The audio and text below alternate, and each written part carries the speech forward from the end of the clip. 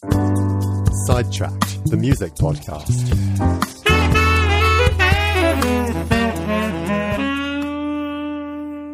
Hello and welcome back to the Sidetracked Music Podcast.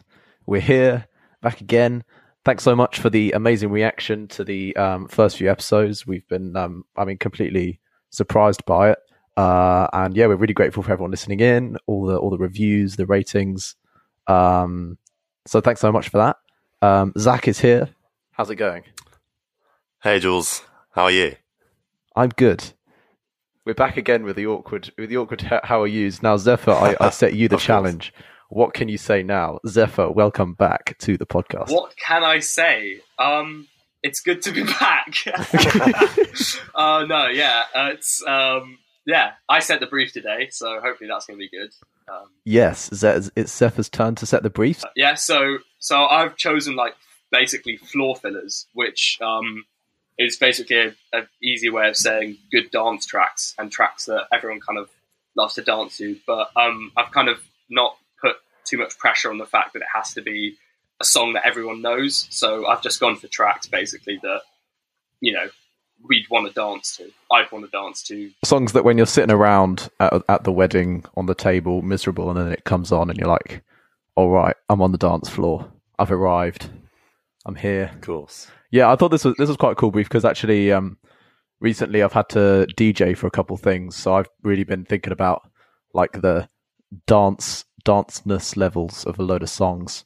So I was well ready for this. I just went through my library and I was sorted by energy. Anyway, sorry.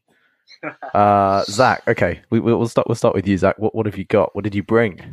Well, I was thinking about dance tracks, and I wanted to get some variety in here because I figured you guys would go more modern. So I went back to old classic 70s disco, proper Earth, Wind and Fire stuff. And I decided to go for the perfectly titled Boogie Wonderland because it makes you want to get up and boogie. Well, get down and boogie.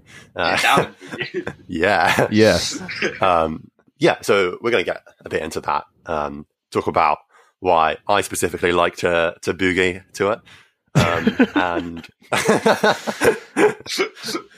You find romance when you boogie in Boogie Wonderland. In Boogie Wonderland, yeah, that line. It transports me to yes. a place called Boogie Wonderland. And what a place it makes what a place it is. It makes everyone want to boogie to it. Oh God. I think I said boogie about 20 times there. I think we'll just play it now, and feel free to boogie in the tube, in the bus, wherever you are, because that's what you can do. Anyway, oh God. Okay, let's just play it before it gets more embarrassing.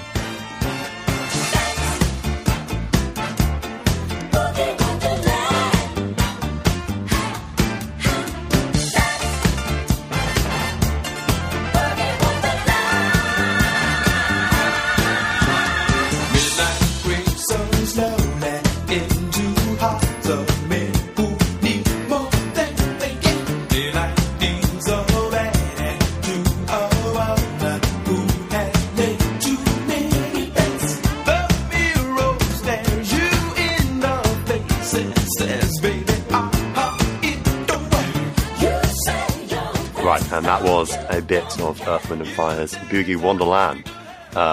Actually, I should say that it's not just Earth, Wind and Fire on this track. They also hired The Emotions, which were a trio of gospel singers who did lots of successful R&B and disco stuff in the 70s. And I think The Emotions, they really make this track. Wait, what part do they sing? They are the top singers, right at the top of the mix. Singing quite high. So they sing the Boogie Boogie Wonderland. And they join in the verse as well and add to that. Really just high vocals, high notes make high energy. And yeah, so because Earth, Wind and Fire are an all-male band, I think. Just having this trio of female gospel singers just really helps elevate this song and just quite stand out. stands out among a lot of their repertoire.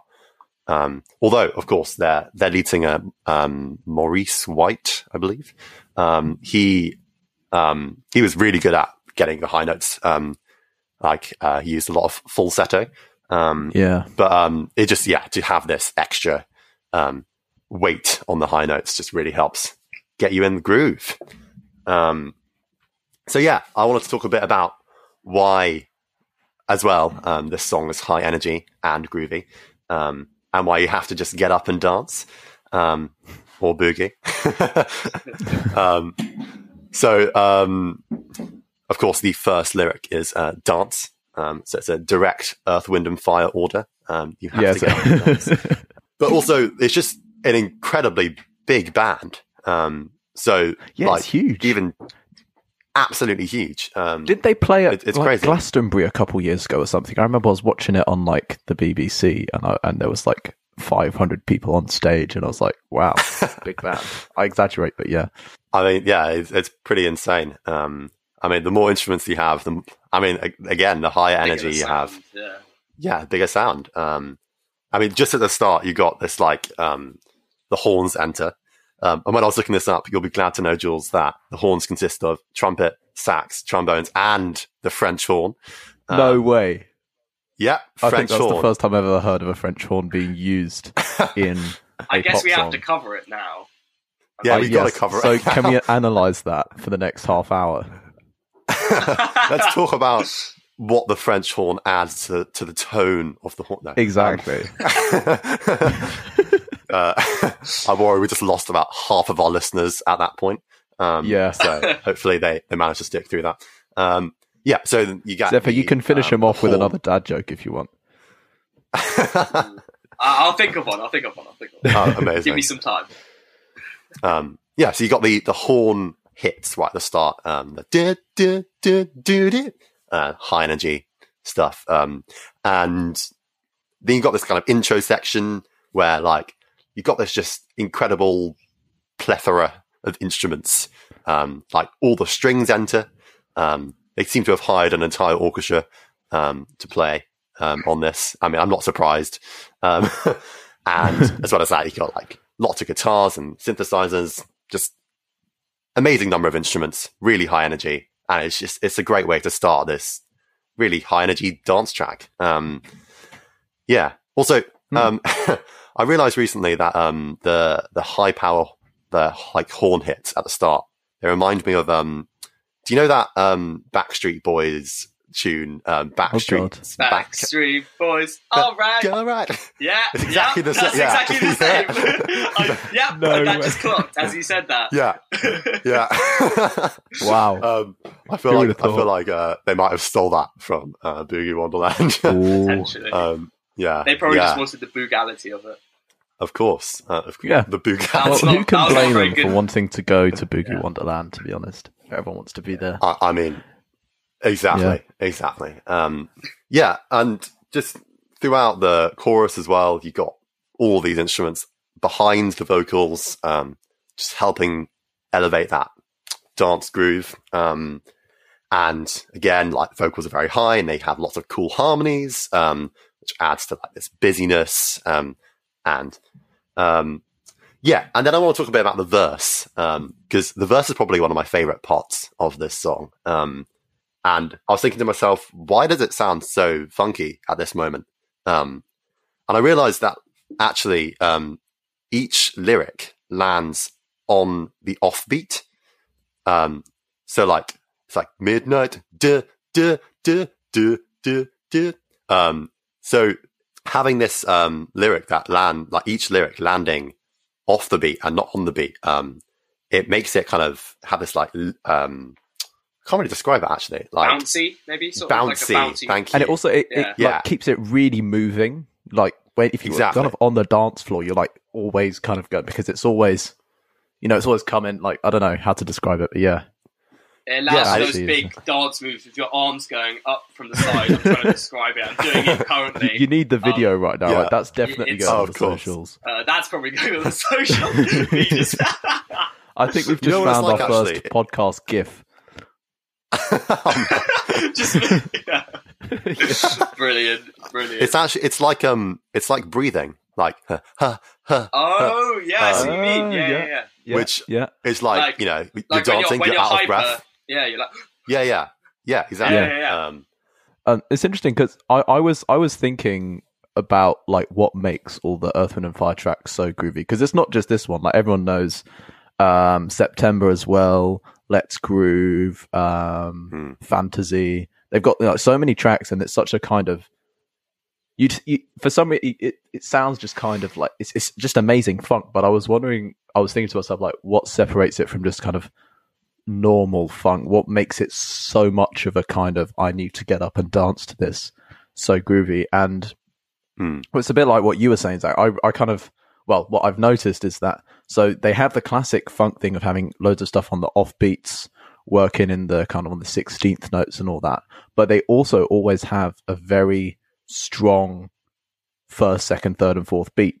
It's usually a kind of 4 on the floor kind of style. So on top of the kind of syncopation and all that, they've still got the 1, 2, 3, 4 pretty much throughout the songs, which gives you that kind of dancing vibe as well as having the funk. And well, anyway, that's what I think it is. Yeah.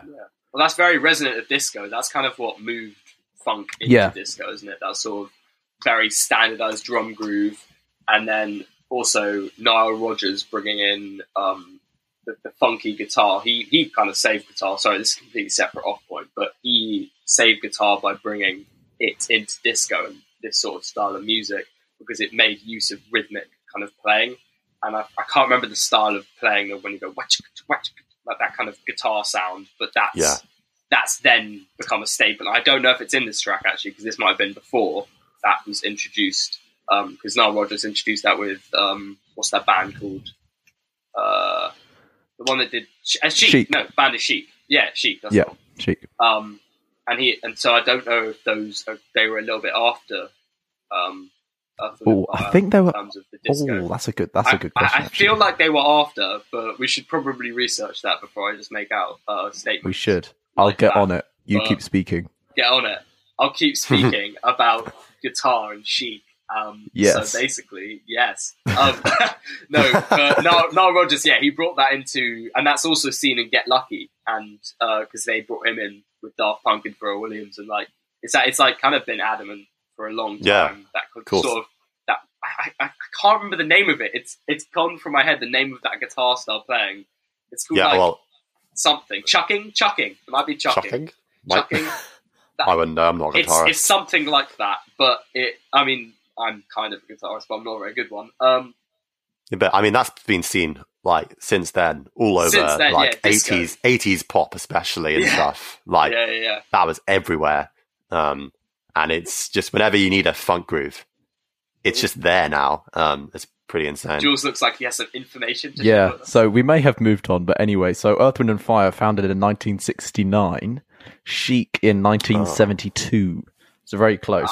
I'm not actually sure when their albums came out, but anyway. So maybe but they would have been around the same time. That happened at similar times. They're very, very, very similar eras. Yeah. Yeah.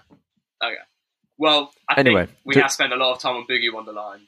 Wonderland. As we should. As we should, of course. But let's move on. So is it your turn, Jules? I reckon. Yeah, it's time for me. I reckon it's your turn. So I will take you about 25 years into the future with George Michael's Fast Love. Now, I really like George Michael. I think there's something like so emotional or something, like not emotional, but I don't know, emotive about his music. And well, Fast Love is a really kind of good, it's kind of emotive, but it's also really all like an amazing group. So I'm going to play the clip of that now, and then we'll talk about it afterwards.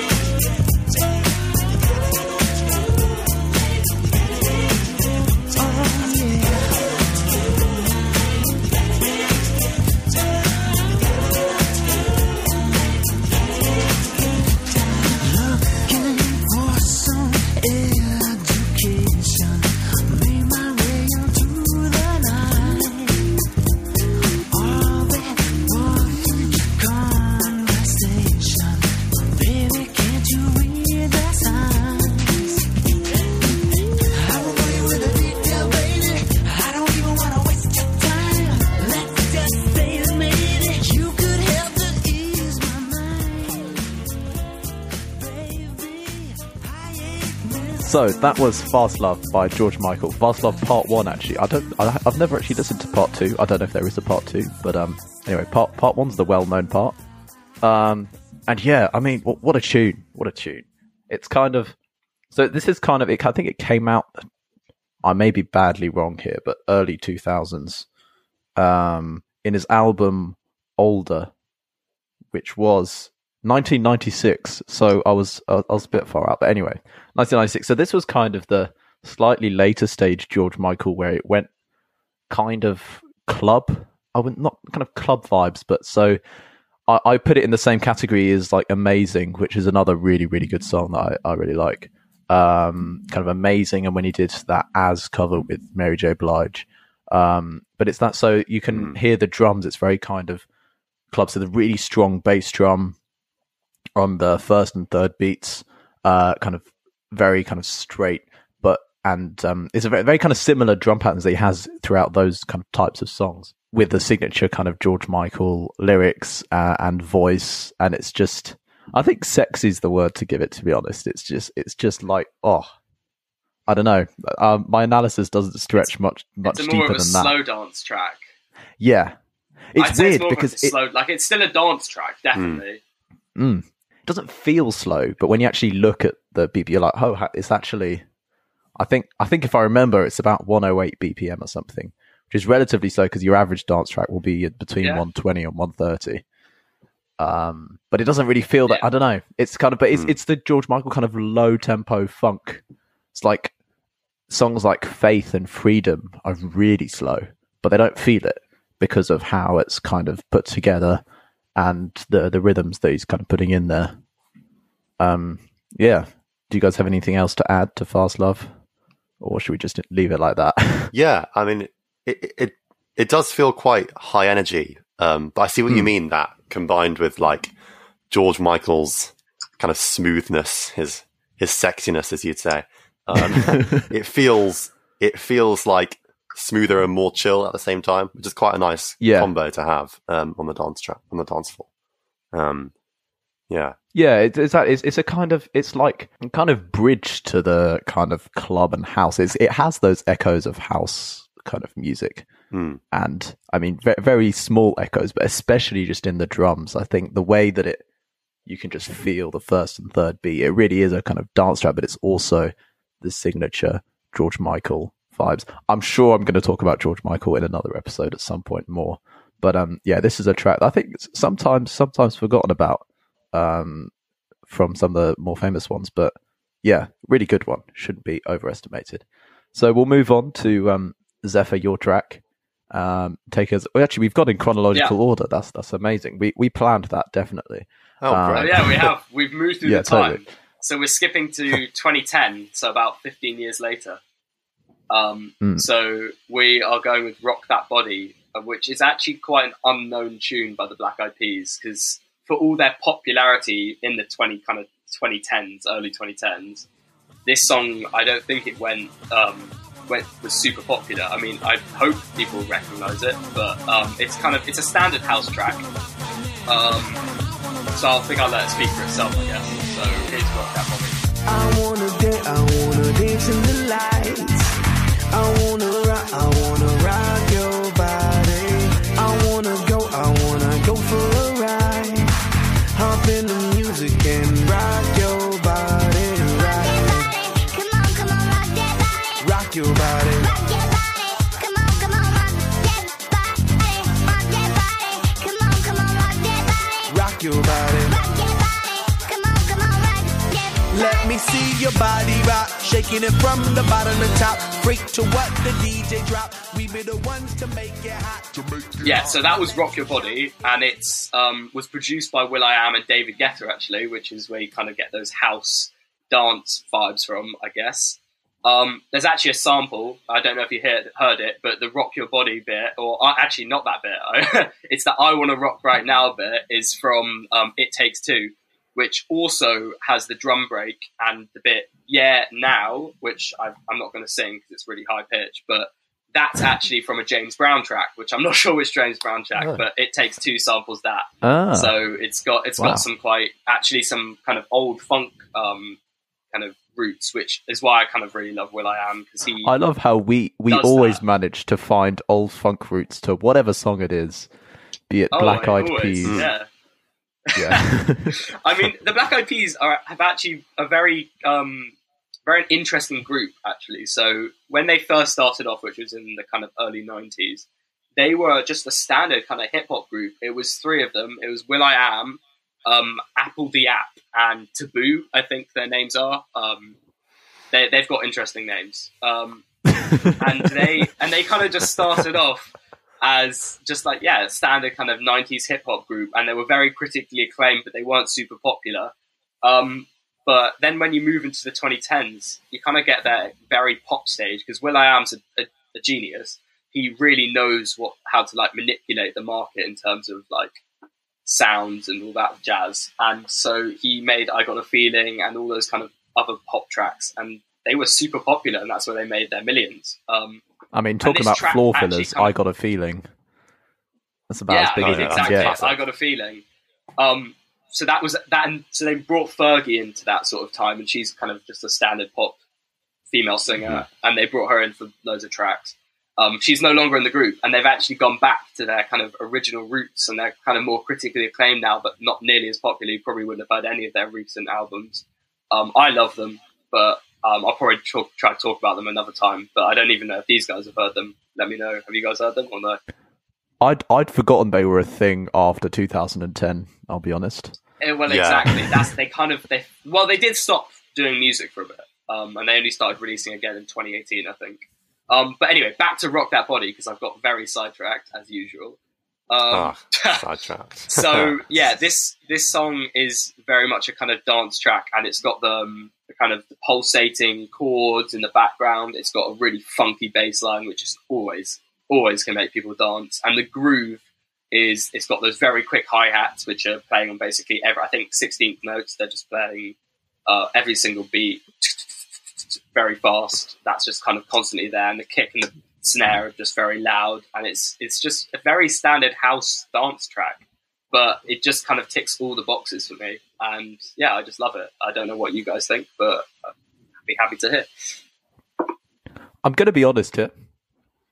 I'm not a huge fan, and I'm not sure. I don't know. We haven't been critical of a song yet on the podcast. Ooh. And I'm not going to be critical, to be honest, but I mean, it's not that I don't dislike it. I think that it's quite catchy when it gets into the kind of chorus, I guess, and they're kind of singing, and I'm like, okay, yeah, I can kind of dance to that, but it's just not really my kind of song. And I mean, obviously, I guess I'm not the biggest fan of house music, but there are the odd tracks I do like. But yeah, I don't know. Well, speaking of the chorus, there is the high pitch vocals. I don't think I mentioned that. Fergie's been pitch shifted up, and in the music video, to be honest, is what made me very addicted to the song, because I watched it when I was. Oh, maybe that's what I need to watch to change my opinion. In 2010, yeah, I was like, 6 or 7 when it came out, and I remember just watching it because I've always been a massive music nerd. And I remember watching it on YouTube in this room, actually, the room I'm in now, which used to not be my bedroom, but is now. Don't know if anyone cares. I don't know why I said that. But the point is the memories. The point is the memories of that song are like very kind of in my head, and the video is very strange. It's got like people kind of stuck in a time loop, and then the Black Eyed Peas go around with a music gun and they shoot people, and it makes them dance. And the whole song is just everyone starting to dance, and there's also these massive giant robots fighting. I don't even know what's going on half the time. They have a dance off at the end. It's great. Watch the video. That's the best. No, that sounds amazing. I love the concept of a music gun. I'm gonna shoot it, and then I'm gonna hit you with that major chord. Yeah, well, I'm not surprised that there are robots in there, because the groove is quite robotic, but I think it's groovy as well. As you were saying, the hi-hats, like very fast hi-hats. Yeah, they really want to make you, rock that body.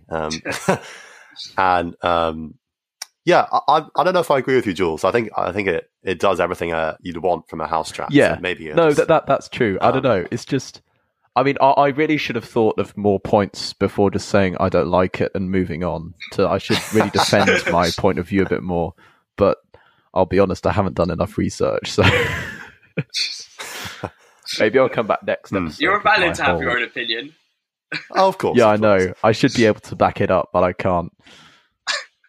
Yeah, one thing that does slightly jar me, it might just be personal preference, is the pitch shifting of that voice. I think I'd prefer just having a singer who could sing that high. Yeah, no, I did find that a bit annoying, to be honest. Fergie's not the greatest singer in the world. I mean, I don't know if you've heard her, the American National Anthem she did at, I can't remember, like a Super Bowl or something. It was the worst thing ever. She was singing every note wrong, and she was like doing some operatic stuff, and it was just awful. You should listen to it. Maybe we could play a clip of it. I don't know. It's not good at all. I'll tell you what, there's some weird stuff that happens for the kind of all the American like finals and stuff. I was watching, because as a true Canadian, I was tuning into the Stanley Cup final at like 3 a.m. about a month ago, because the Montreal Canadiens were in the final. And I was kind of tuning in. I thought it was starting at 1, and then obviously at 1 was like the national anthem and all that stuff. Oh, God. And there was this woman singing. She first sang the Canadian national anthem, and then she sang the American one. And I was like, am I hearing this wrong? Or is this just completely out and horrible? And obviously, no American could have pointed out because. To sing, to be honest. Huh? Oh, yeah. It is really hard to sing. It's very difficult. I looked it up. And it's actually the tune was originally supposed to be like a baritone virtuosic like solo, and it became the American national anthem. So no wonder it's incredibly hard to sing. And everyone in the country. Range of it, the range of it is really, really big. So most people can't even hit all the notes. So it's quite hard to sing. But there is a kind of tradition. That's an episode idea. That is an episode idea. Maybe we should stop talking about this now. I feel like we've been on this for too long. I reckon it's time to go to our artist spotlight of the week. Mm-hmm. So we will take a quick break, but in part 2, Zach is doing our artist spotlight on the one and only Amy Winehouse. So stick around for that.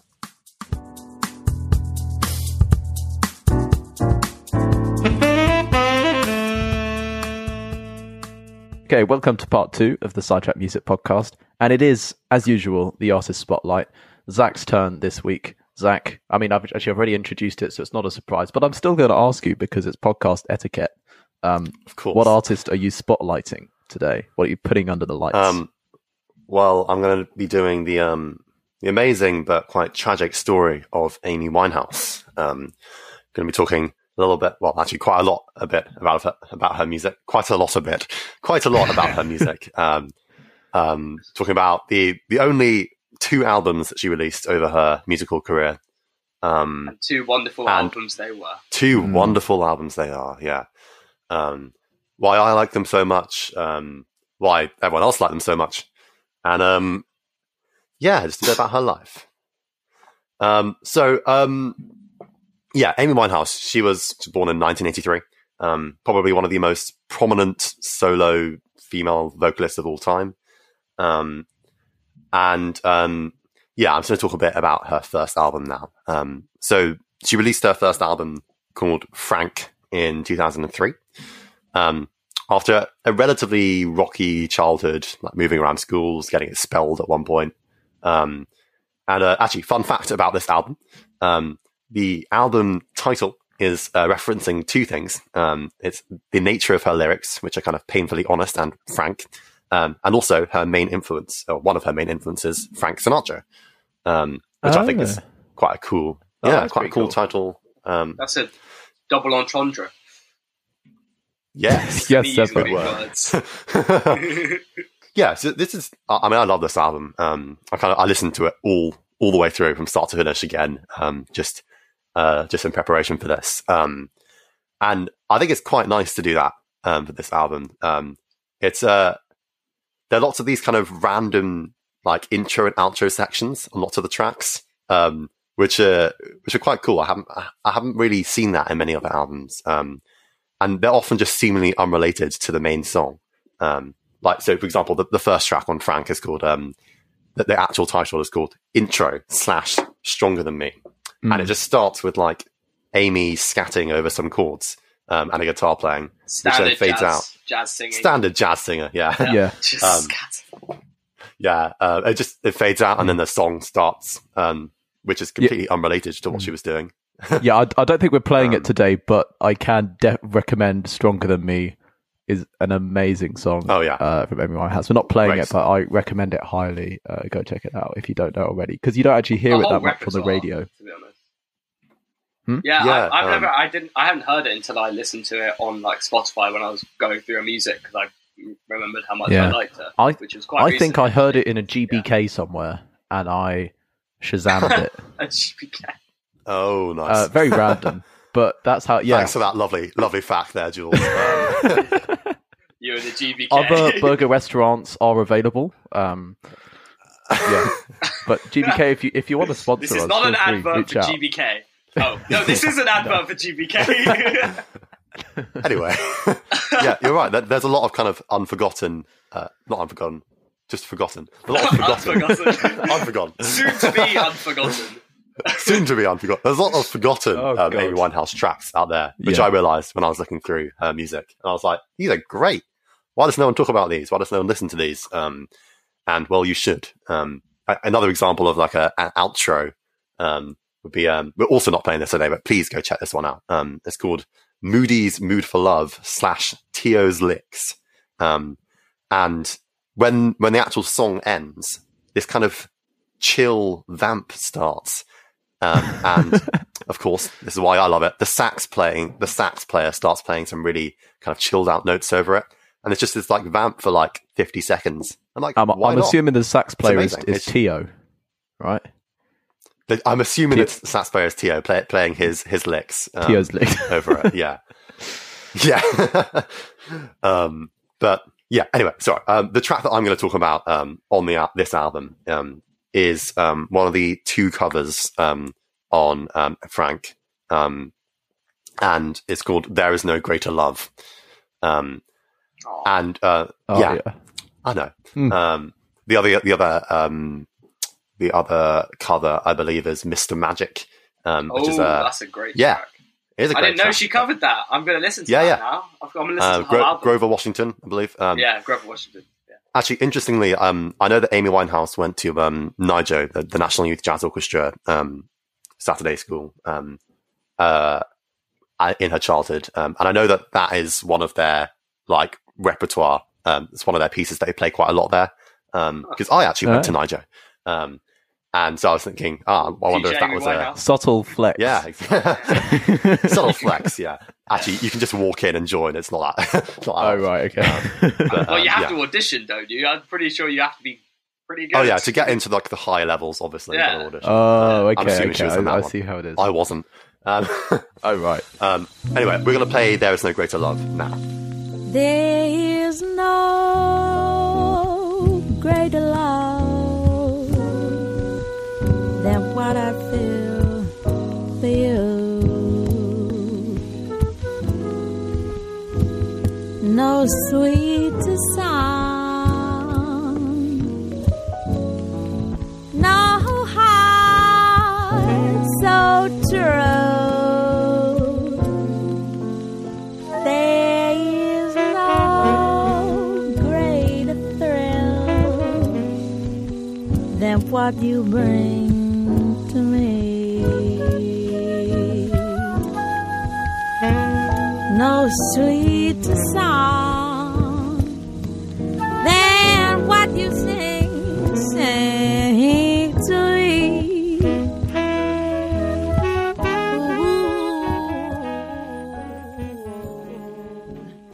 Right, that was "There Is No Greater Love" by Amy Winehouse, of course. So there is no greater love. I'm sorry to interject, but you really sounded like you were on Jazz FM there. Especially after the song. It was like, so there is no greater love, Amy Winehouse, that you enjoy on our smooth jazz evenings here on Wednesday evening. Sorry, again, other radio stations are available. But then again, if Jazz FM wants to sponsor us, yeah. Anyway, that was Jules Lenare Collard interjecting me on Jazz FM. Yeah, so as I was saying before I was so rudely interrupted, that was There Is No Greater Love, which is it's a jazz standard. But for those of you who don't know, the traditional jazz players, we all have this repertoire of kind of countless songs that we've accumulated over the years that everyone just seems to know. And this song is one of them. Aren't they based off, this is just another introduction for those, again, who don't know, they're usually based off of old show tunes, aren't they, from like the 20s? Yeah. There's a mixture of sources. So a lot of them were like from Tim Pan Alley kind of stuff. And then like some of them were like from show tunes. There are some like key composers who often weren't really players. But they just built up over the years as more jazz players played them. It's very intimidating. There's like an infinite number, and you're supposed to know like all of them, and it's like but they are usually just chords and melody, aren't they? And like maybe lyrics. So it's not like it's pretty easy. I mean, obviously, you're not supposed to know. That's the same as all songs, is it not? No, but like there's usually more instruction. Like when you get like a real book, which again, if people don't know, a real book is like a kind of a book of these standards. Confusingly, also known as a fake book, but you know. So that's a fake version of the real book. Yeah. In case you hadn't got that. Actually, interestingly, there's a very good podcast about the real book, I think called The Real Book, out there, which goes into the grimy history and depths of the real book. Because it was actually, it's something that kind of all jazz musicians will get their hands on, because it has a list of all of these jazz standards, and it's very, very useful. But it was only legal in like 2007. So before, it was kind of sold underneath the desks at music shops, because the people who wrote it didn't pay any of the licensing fees or copyright fees for the tunes they were putting in there, because they just transcribed them, which is quite funny. It's kind of scummy, actually. Anyway, getting back to this track. I think this is... I wanted to show this because it's a really beautiful tune, and it shows kind of Amy's beautiful voice off, like, to her best degree, I think. So you got this really chill guitar grooving at quite a slow tempo with like this chilled out Latin feel. And then adding to that vibe, you have both a sax and a flute in the background, just improvising like very subtly, quite slowly, playing a few lines in the background. And actually, they've sampled a crickets in the background, and you got the like vinyl crackle. Yeah, I noticed that. Yeah, those always add to a track so much. Like actually, as a production, again, sidetracked again, but as a production thing, having like a kind of a random sound that isn't musical, just something in the background, really helps your mix. And I mean, so now people just do it like they put birds, or especially for like lo-fi tracks and like kind of heavily tracks, but also in kind of just a lot of pop tunes, there's usually something in the background, maybe some chimes or something, that kind of fills the space to fill the frequency. Or just white noise. Yeah, and it just makes your ears. It kind of just makes everything kind of one whole song rather than just kind of loads of different parts all in your ears. Yeah, it's kind of necessary, because without it, silence kind of sounds weird in a song. Like absolute silence is just weird. When you hear things live, there's always like a bit of buzz or like, exactly. Buzz from the speakers. There's people going wow. There's always stuff in the background. So it'd be weird if there wasn't. Yeah. Anyway, sorry. Yeah. The track thing again. Yeah. Well, we're trying to set a record of how many times to interject of course. before we can finish talking about this song. I was going to quickly talk a bit about, more technically, I'm no singer, but I'm going to talk a bit about Amy's style of singing in this one, because I feel like in a lot of her later stuff, and also on this album, she'll often sing with a more kind of like emphasizing the Y sound. So like the way that she would say the word "you" would be more like "yo," you know what I mean? But in this, she has it like more open.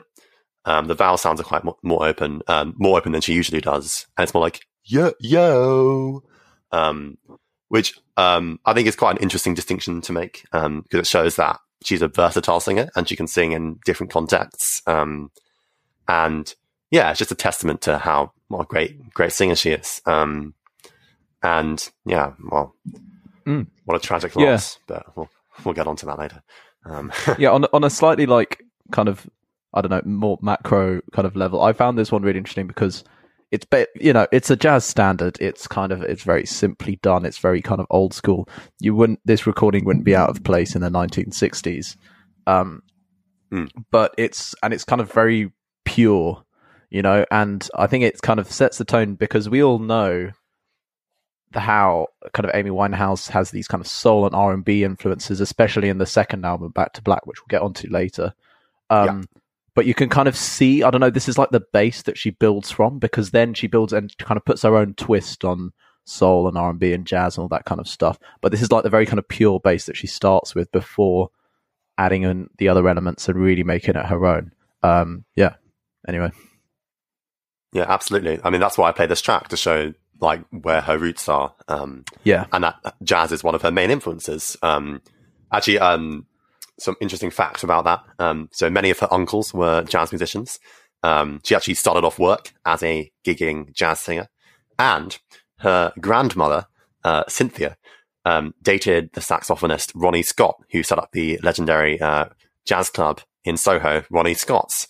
Wow. So yeah, lots of ties to jazz, and it's such a foundation for her music, which she uses and builds off to go into greater things. Well, not that anything is greater than jazz, of course. Cheeky jazz joke. Yeah. There is no greater music. Of course. Said every jazz aficionado ever. Yeah. No, I'm not like that, obviously. Anyway, this album... I'm sorry, this album, Frank... what? No, I'm sorry. There is no greater lie than what you just said. That's the first big lie of the podcast, guys. That was a bit harsh. That was a bit harsh. No, I'm joking. We joke.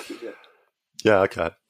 So this album, I'm pissed now. I'm not happy. Oh god, here we go. The rest of this episode is just gonna be fuming. Steam's coming out of his ears. Anyway, this album, very successful, reached like number 13 on the UK album charts. Post Amy's death, it spiked again and went to number 5, I think it was. Wow. She really is timeless, I guess. She really is timeless. I didn't know that. That's really cool. But interestingly, she was quite dissatisfied with it. When I was doing some research about this, I found an interview with her where she talked about how unhappy she was with the album. I'll actually read you this quote because it's almost hilarious. Can you do the accent? Not really. I'm going to read it in my own voice. She's actually a very funny person. Like, just, yeah. Anyway, she's really like what a character. A character, yeah. It's really kind of it's cool. She uses quite a few words in here that I don't think are don't really have a place on this podcast. So I'm going to replace them. Can we use we can use a beep sound? That would be fun. Should we use a beep sound? Oh, amazing! Yes, that's not my editing skills. Get ready, guys. I'll read sounds. Okay. So I'll read it with all of its glory then, and you can beat me out later. We keep it clean. Some things on this album make me go to a little place that's bitter. I've never heard the album from start to finish. I don't have it in my house. Well, the marketing was the promotion was terrible. Everything was a shambles. It's frustrating because you work with so many idiots, but they're nice idiots. So you can't be like, you're an idiot. They know that they're idiots. Right? Sounded like a fun studio to work in. Yeah. I get the sense that she wasn't very easy to work with in the studio. She really knows what she wants. But wow. You can always get that from the best artists. Always the best artists are like such perfectionists, I feel.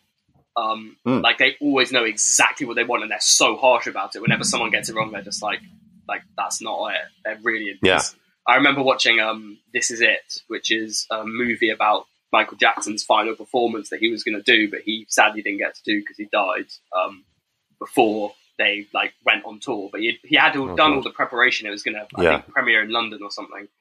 And in the video, he is very particular to dancers, musicians, stage crew, liked people, like everything about every single detail, because he just knew exactly what he wanted. I don't condone a lot of the stuff Michael Jackson did, but I do love his music and his kind of style. And I just think, all the greatest musicians, again, sidetracked so much. But you're right. Like they all know exactly what they want. Yeah. The biggest critic is yourself when it comes to music. And so, as Amy perfectly demonstrated in this. Anyway, we should move on. We should. So she released her second album after having gained quite a lot of fame from her first album, Back to Black, in 2006. And this was a slight move away from the jazz influences that were quite prevalent in the first album and more towards the kind of pop and soul music, quite old school pop and soul, inspired by 1960s girl groups, bands like the Supremes, maybe.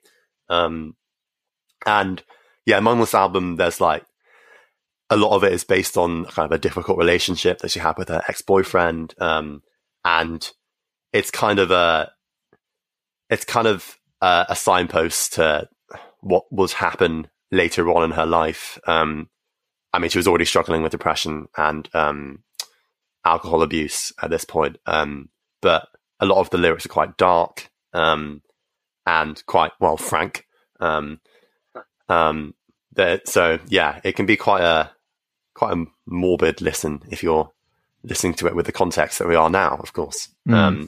Right, I'm going to play the first track from this album that I want to talk about, called Rehab. They tried to make me go to rehab. I said no, no, no. Yes, I've been black, but when I come back, no, no, no. I ain't got the time, and if my daddy thinks I'm fine, they try to make me go to rehab. I won't go.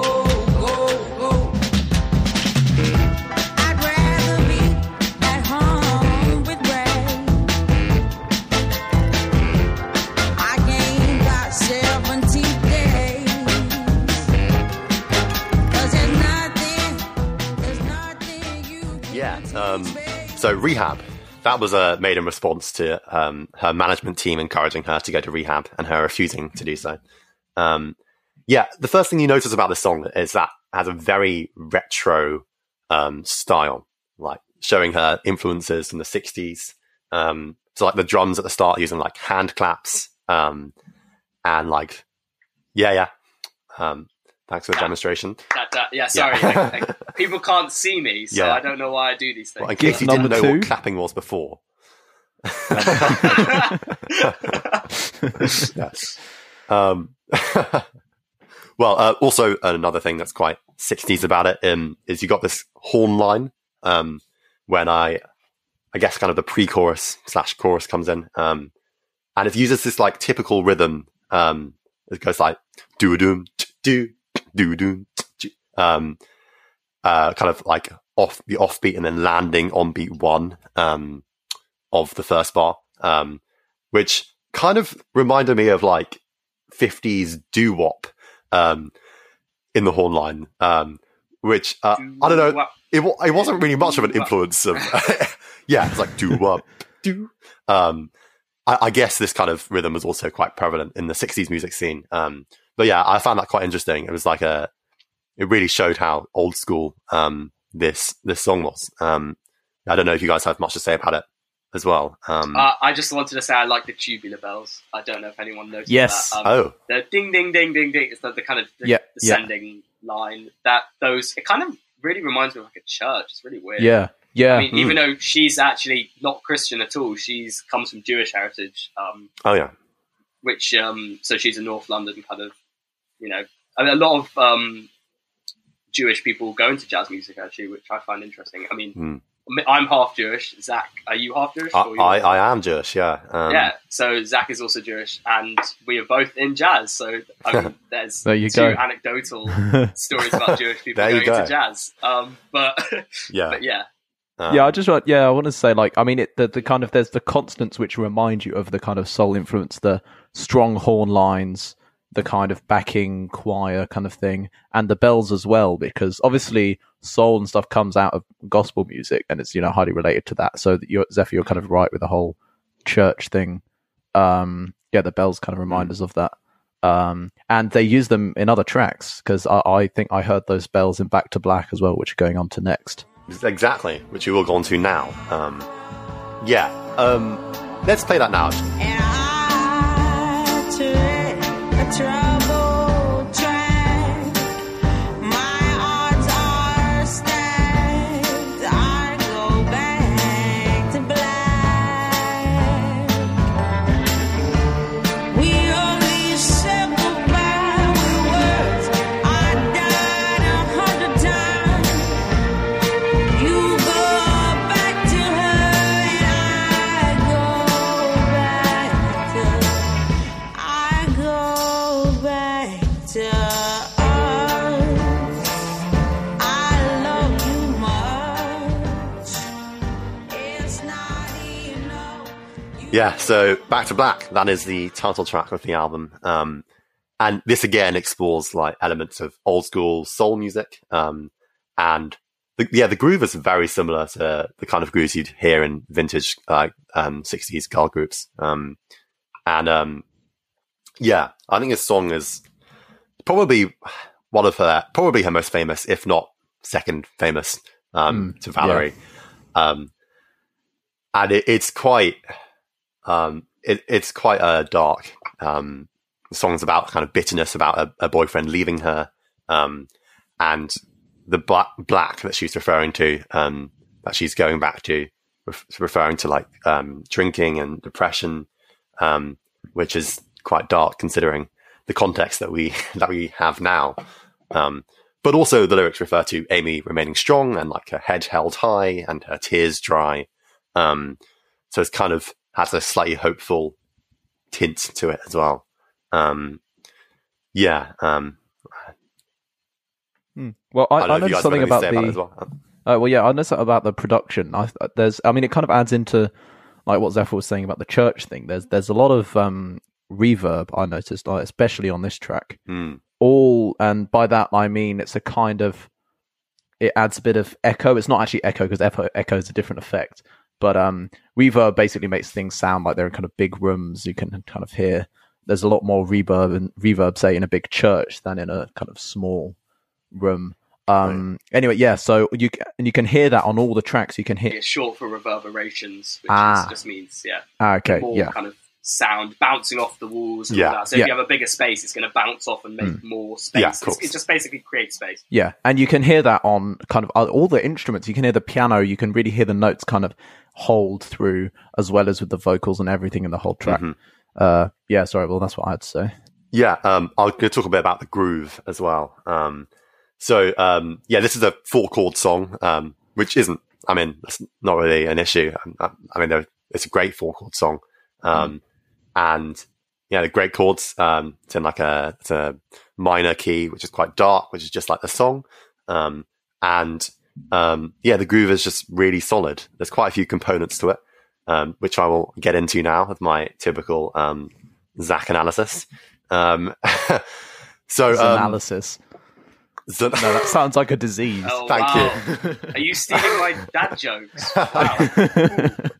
I think we are all three fine purveyors of dad jokes, as people who know us will definitely testify. Anyway, so at the top you've got the piano is playing the chords quite high up on every beat of the bar, almost acting like a metronome. So like 1, 2, 3, 4, 1, 2, 3, 4.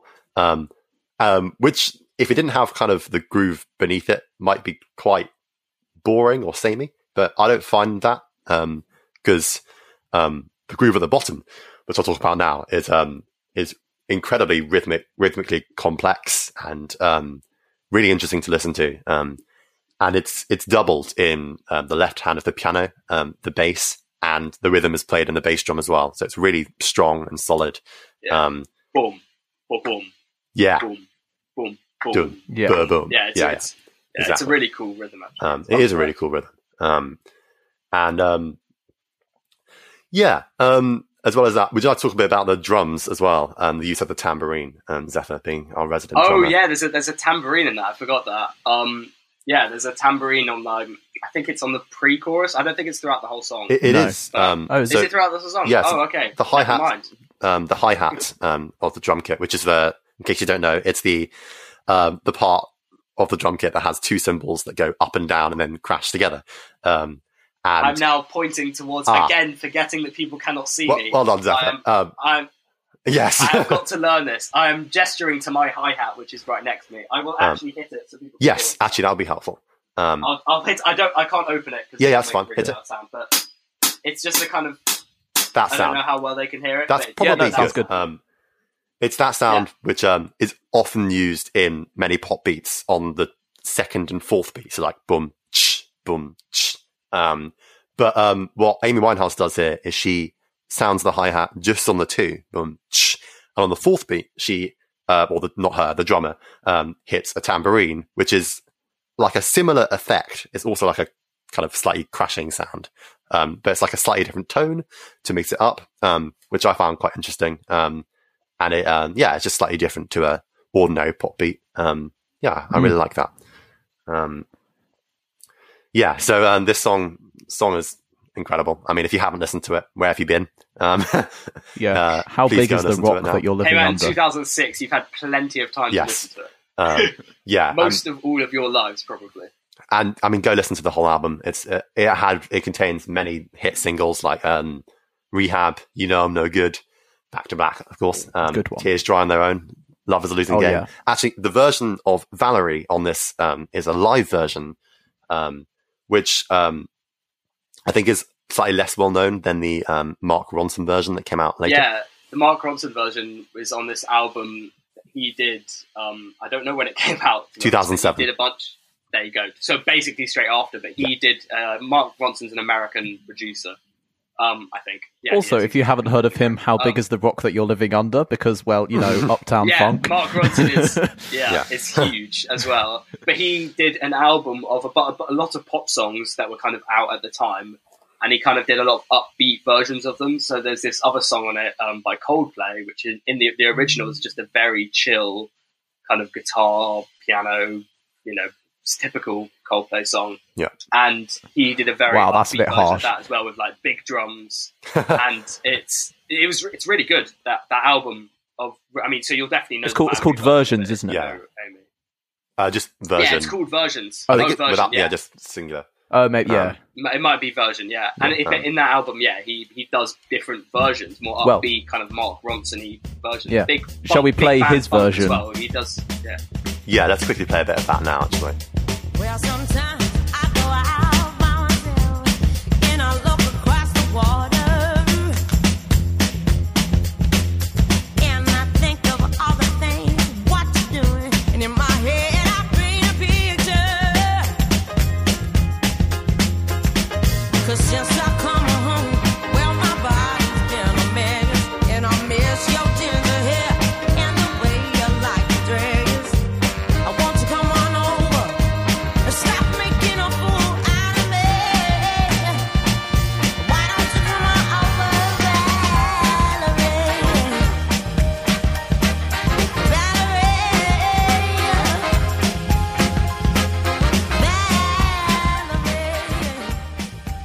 Valerie? So yeah, that was Valerie by the Mark Ronson version.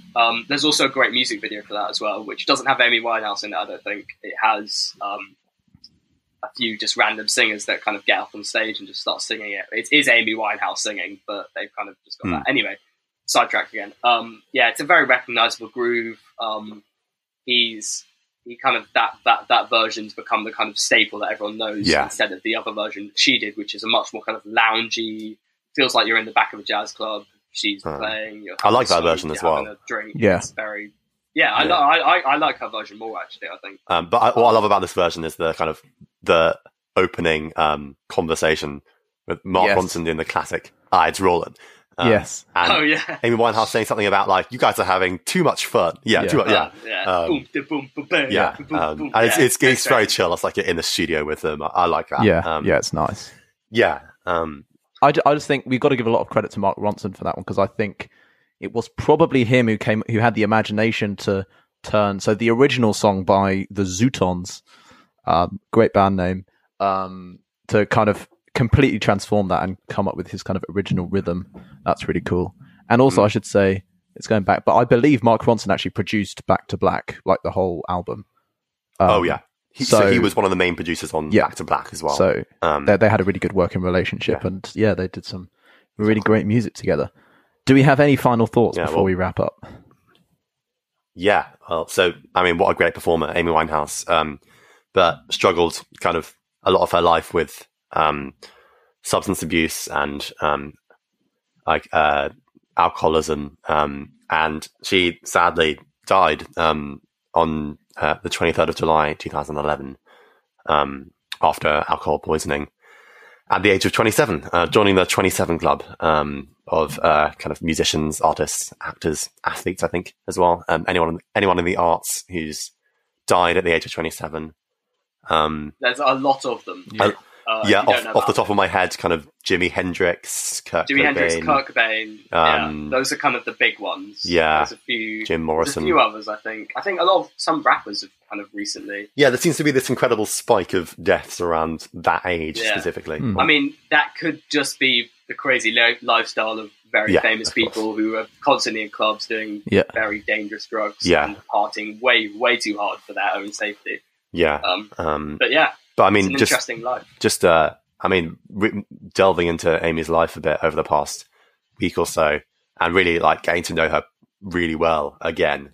It made me sad about the whole thing again, because I mean, she could have gone on to do even greater stuff, but I guess, sometimes that's sort of the way of life. It is what it is. It is what it is. Yeah. Okay.